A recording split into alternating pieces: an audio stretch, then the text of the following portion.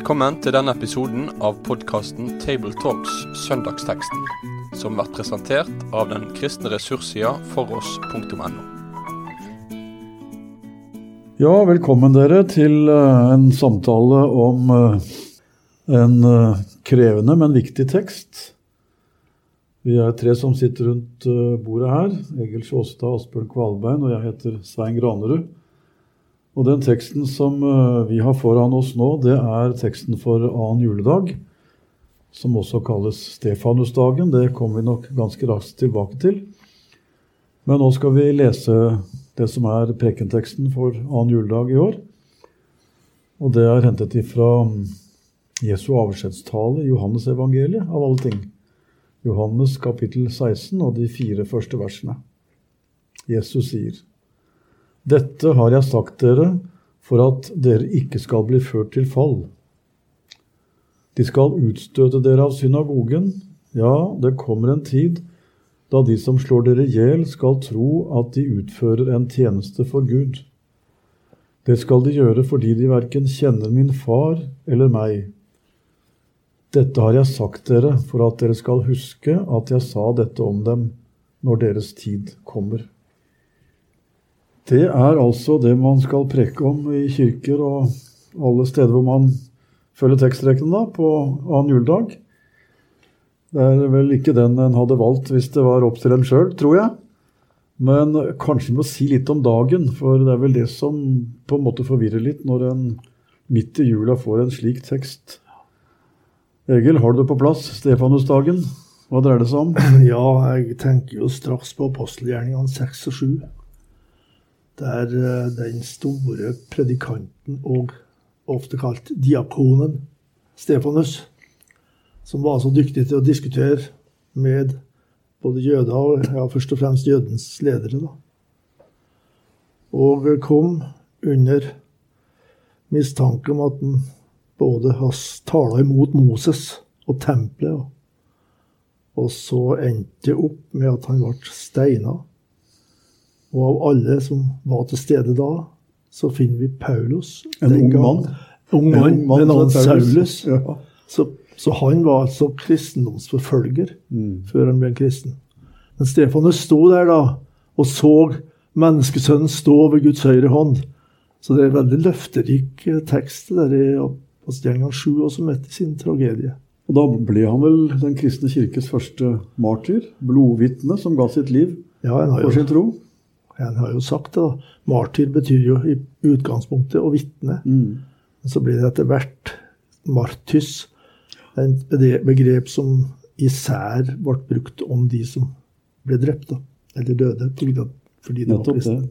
Og så er altså annen juledag da blitt Stefanusdagen, eller martyrdagen, som den også ofte kalles. Hvilke assosiasjoner gjør du deg når du får en sånn tekst, Livla Asbjørn? Nei, det er jo få av oss som får preke av en juledag egentlig, men det er helt klart at her skal det vises en kontrast. Altså julen er gleden og begeistringen, Betlehemsmarken og lovsangen.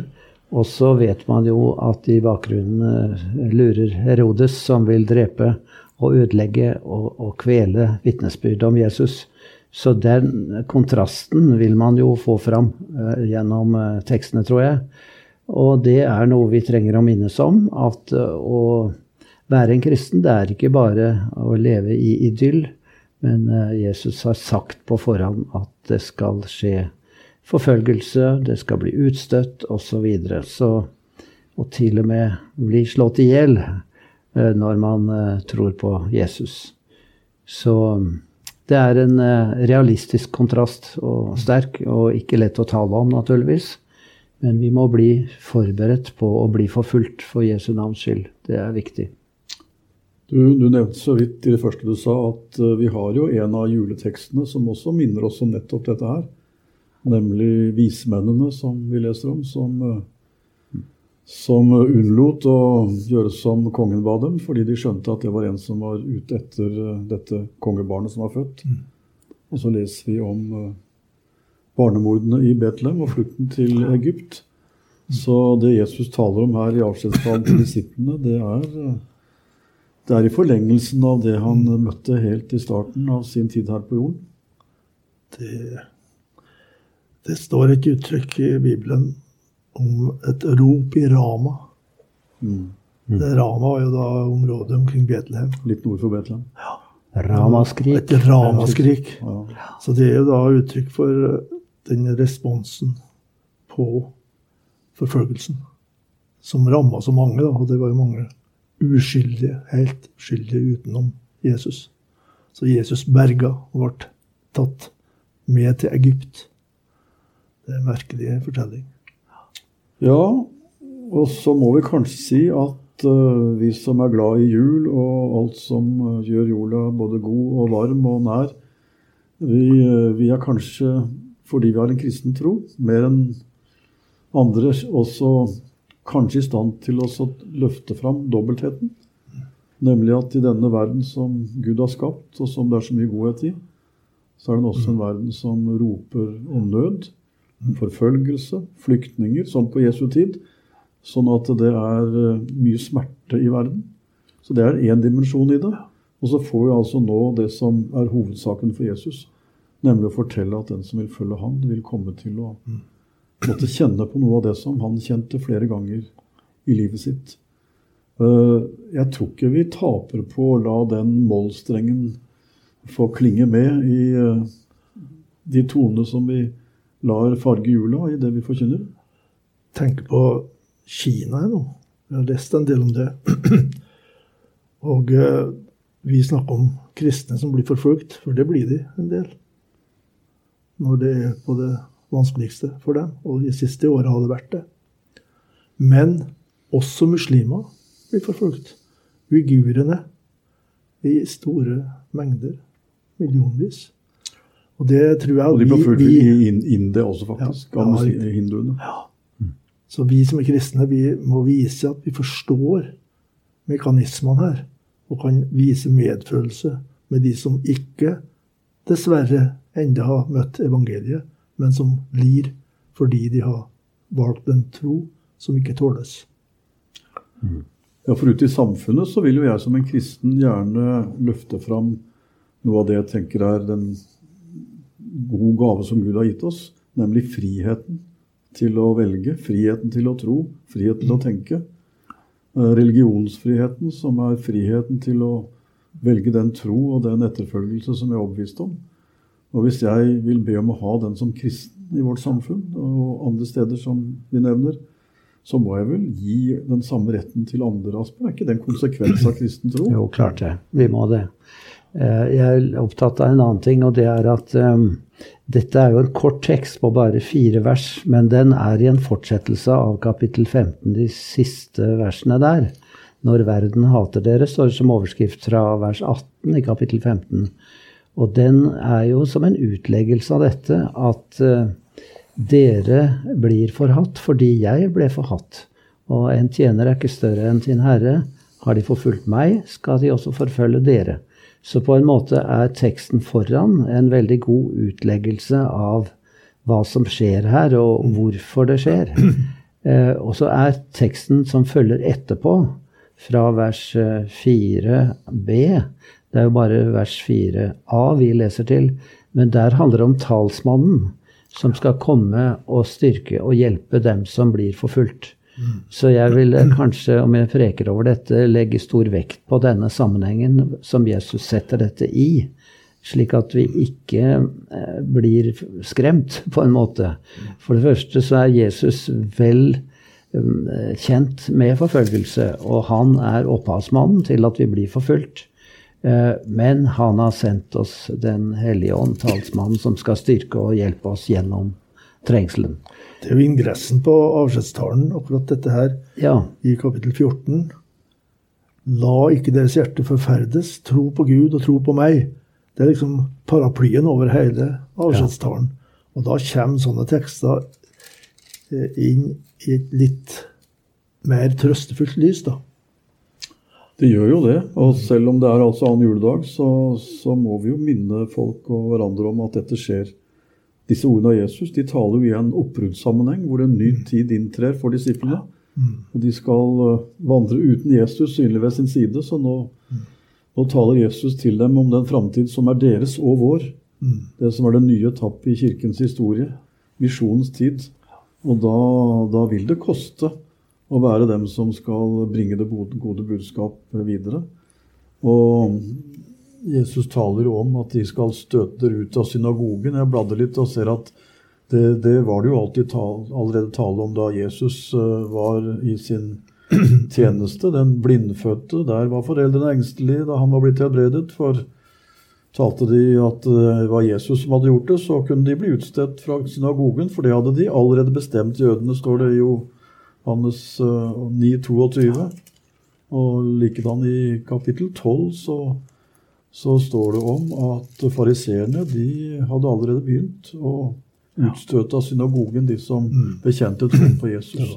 Så en synlig og nærmest organisert utstenging av de som fulgte Jesus, det var faktisk allerede etablert på det tidspunktet her. Det taler om det at teksten vår starter med at han sier dette for at dere ikke skal ta anstøt. Dette er norsk bibel da, med uttrykksmåten. Ikke ta anstøt. Og det betyr at de ikke skal vende ryggen til Jesus. Så han forutser faktisk fristelsen ved det som kan skje, for det er så tøft. Jeg har tenkt det at jeg skal aldri preike på en sånn måte at jeg idylliserer forfølgelsen. For forfølgelse er ikke godt. Så har vi også det perspektivet over det, at det er en frelser sammen med oss som vet og har varslet om at dette skjer, og som har kontroll. Jeg tror det er veldig gunstig her å tenke en preken over dette i 3 ledd. På en måte, det første er å tenke på Jesus, hvordan han ble forfulgt og utstøtt, og som dere peker på så riktig, hvordan han ble forfulgt. Allerede fra han ble født, så var de ute etter ham. Og på en måte beskrive Jesus som vel kjent med den situasjonen. Og så er det jo spennende også å trekke fram historien om de første kristne, fra Stefanus og videre fremover. Bare de første 2 århundrene var det jo mange skikkelser som er forbilledlige i det å stå fast. Og så kan man som et tredje punkt snakke om forfølgelse i dag, og si at dette skjer, som dere var inne på. Det er så lett at man i dag snakker om den store trengsel som er noe som skal komme. Men altså, etter mitt syn så er hele åpenbaringsboka, den handler om situasjonen i dag. Det tenker ikke vi så mye over fordi vi tenker snevert europeisk, men i verdenssituasjonen så er forfølgelsene mye sterkere enn vi er klar over og tenker lite på, og det er verdt å kaste blikket på. Slik at på mange måter er det en misjonssøndag, også den andre på juledagen, fordi vi kan rette blikket til våre brødre og søstre som trenger vår støtte og oppmuntring i forfølgelse. Hvis jeg skulle ha preket over denne teksten, så tror jeg ville ha hentet opp fra nettet informasjon fra Open Doors og Stefanusdagen, og finne noen troverdige skildringer av hvordan det er i visse deler av verden, da, og bare med å gi et perspektiv på dette her. Men det betyr ikke det at den må bare bli der, da. Den må også vite at det finnes kristen ungdom, det finnes kristne rundt omkring i Norge som, fordi de bekjenner trua, har det trangt, da. Og opplever utenforskap. Det gjør det. Ja, det er jo folk rundt om i våre forsamlinger som opplever at det kreves litt hvis den står offentlig fram. Med det en har som overbevisning i trossannheter som samfunnet ikke omfavner. Så vi skal nok også tale om det, men samtidig, det er altså sannsynligvis, leste jeg et sted, bortimot 200 millioner mennesker som betaler en helt annen pris for sin tro enn det vi tross alt gjør her. Så det å gi eksempler på det kan hjelpe oss til å holde oss våkne. Og så er det vel kanskje ikke så galt, tenker jeg igjen, for å knytte til dagen, at vi har denne kontrasten mellom gleden og alvoret. For vi hørte altså på juleaften om «Jeg forkynner en stor glede», og så får vi juledagsprekene med ordet som kommer, og som skaper håp i en mørk verden, og så taler han som kom til oss på annen juledag om at det skal komme en tid da Det vil koste å bekjenne navnet til han som egne sang over da han ble født. Så denne kontrasten har vært der hele tiden. Og jeg har i hvert fall lyst til, hvis jeg skal preke, å sette mange streker under det siste vi leste, når Jesus sier: «Dette har jeg sagt dere for at dere skal huske at jeg sa dette om dem når deres tid kommer.» Jesus sier dette for at vi skal være våkne. Altså når Jesus taler om dette og vi tenker at dette passer dårlig, så må vi huske at det er han som vil verne oss, lede oss, føre oss trygt fram, som taler. Og så taler han for at vi skal huske det.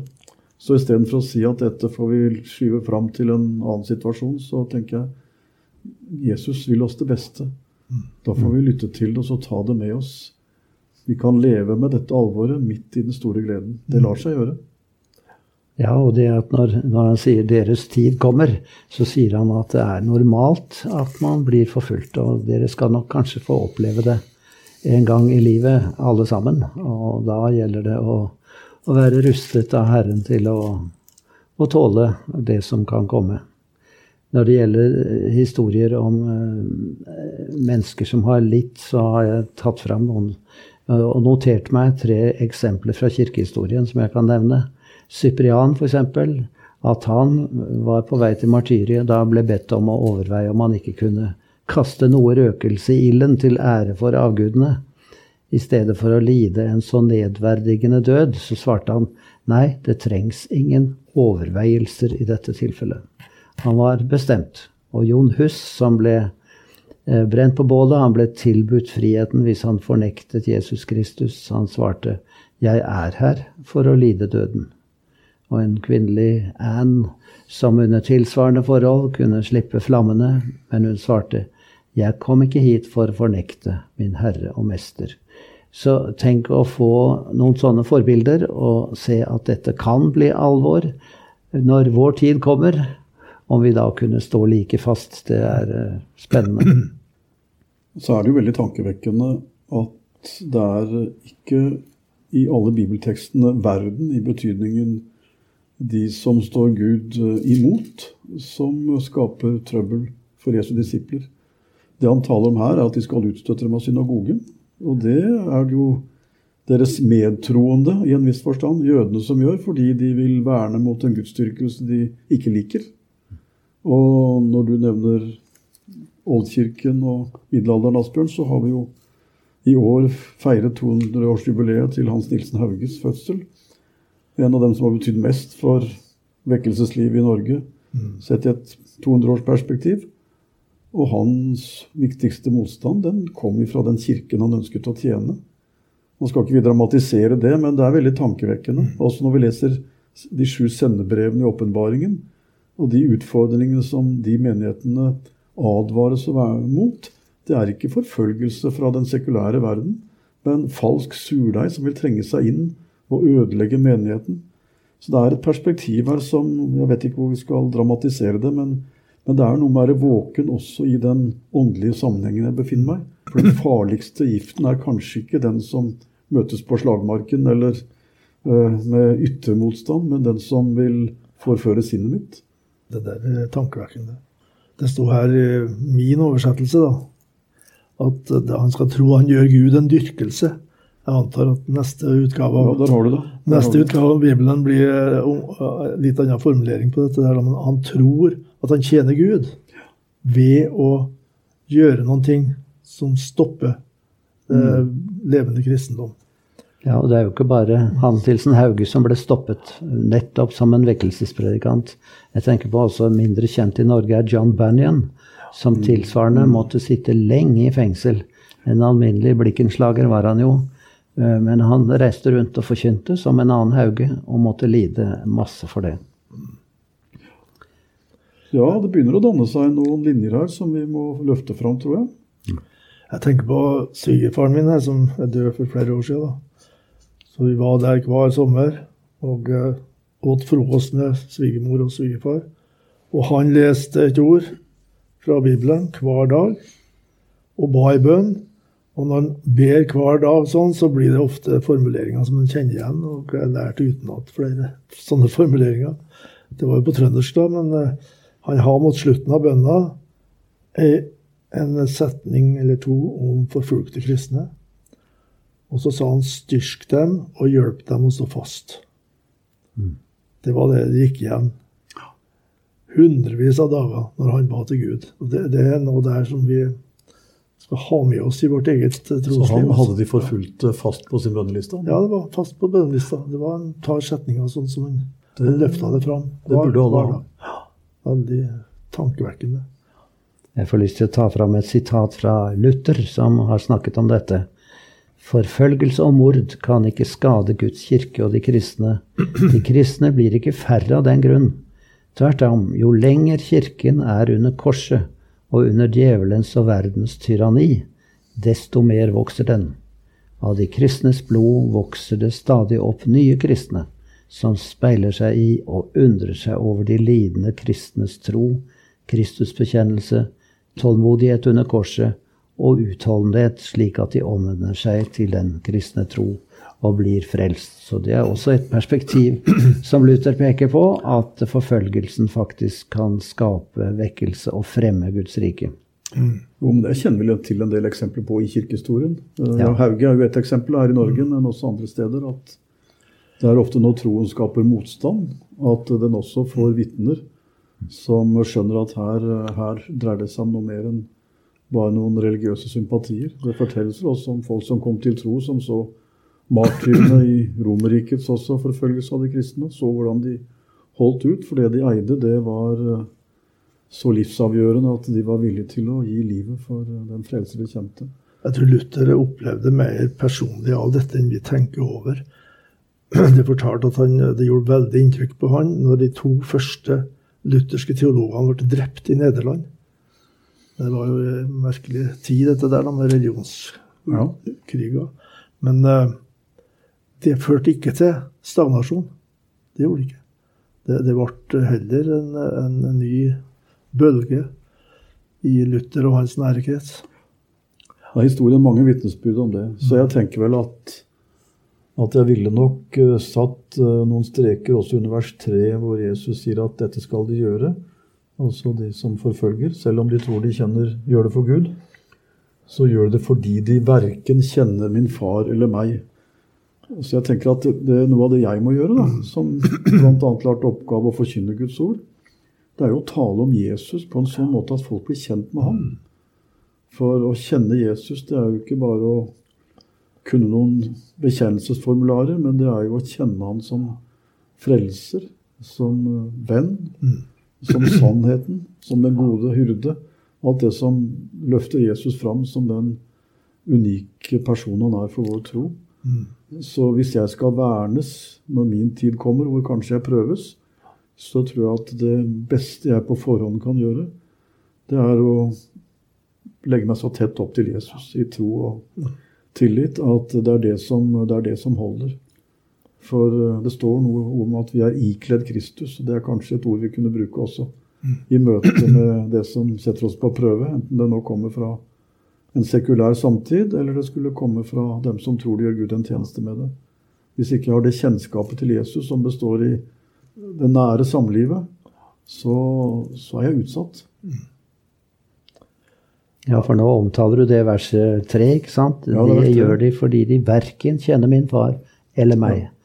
Ja. Altså det å tenke om jeg skulle bli en som forfølger andre, det er jo også en mulig tanke, og da må vi si, ja, men da må jeg bli desto mer kjent med Jesus, både som frelser og Herre, og som den har gått foran i å lide. Så vi har ført det på forhånd for at vi skal være klar når vår time kommer. Det er noe med å ta opp disse tingene med en viss ydmykhet. Jeg tenker på det at her var det lederne i jødefolket som Jesus da siktet til når de utstøtte av synagogen. Ja, allerede på hans tid gjorde det. Ja. Og da kan vi tenke på jødenes historie også. At de ble selv rammet i motsatt retning fra kirkeligheten da i Europa. Så den ydmykheten må vi ha med oss at de som forfulgte her, de ble selv forfulgt. Og at nettopp det å kjenne Jesus og Faderen som er det store mål for alle. Da. I kirken har vi en historie med jødene som gir all grunn til ettertanke når det gjelder også hvordan vi verner retten til å tro og leve i samsvar med sin tro. Så vi har mye å reflektere over her. Men jeg tror det er mulig å sette dette inn også i en annen juledagsramme, hvor gleden over frelseren som kom, og alvoret med å følge ham, godt kan veves i hverandre. Så det får vi ønske hverandre lykke til med, de som skal forkynne og vi som skal høre. Dette gir mening.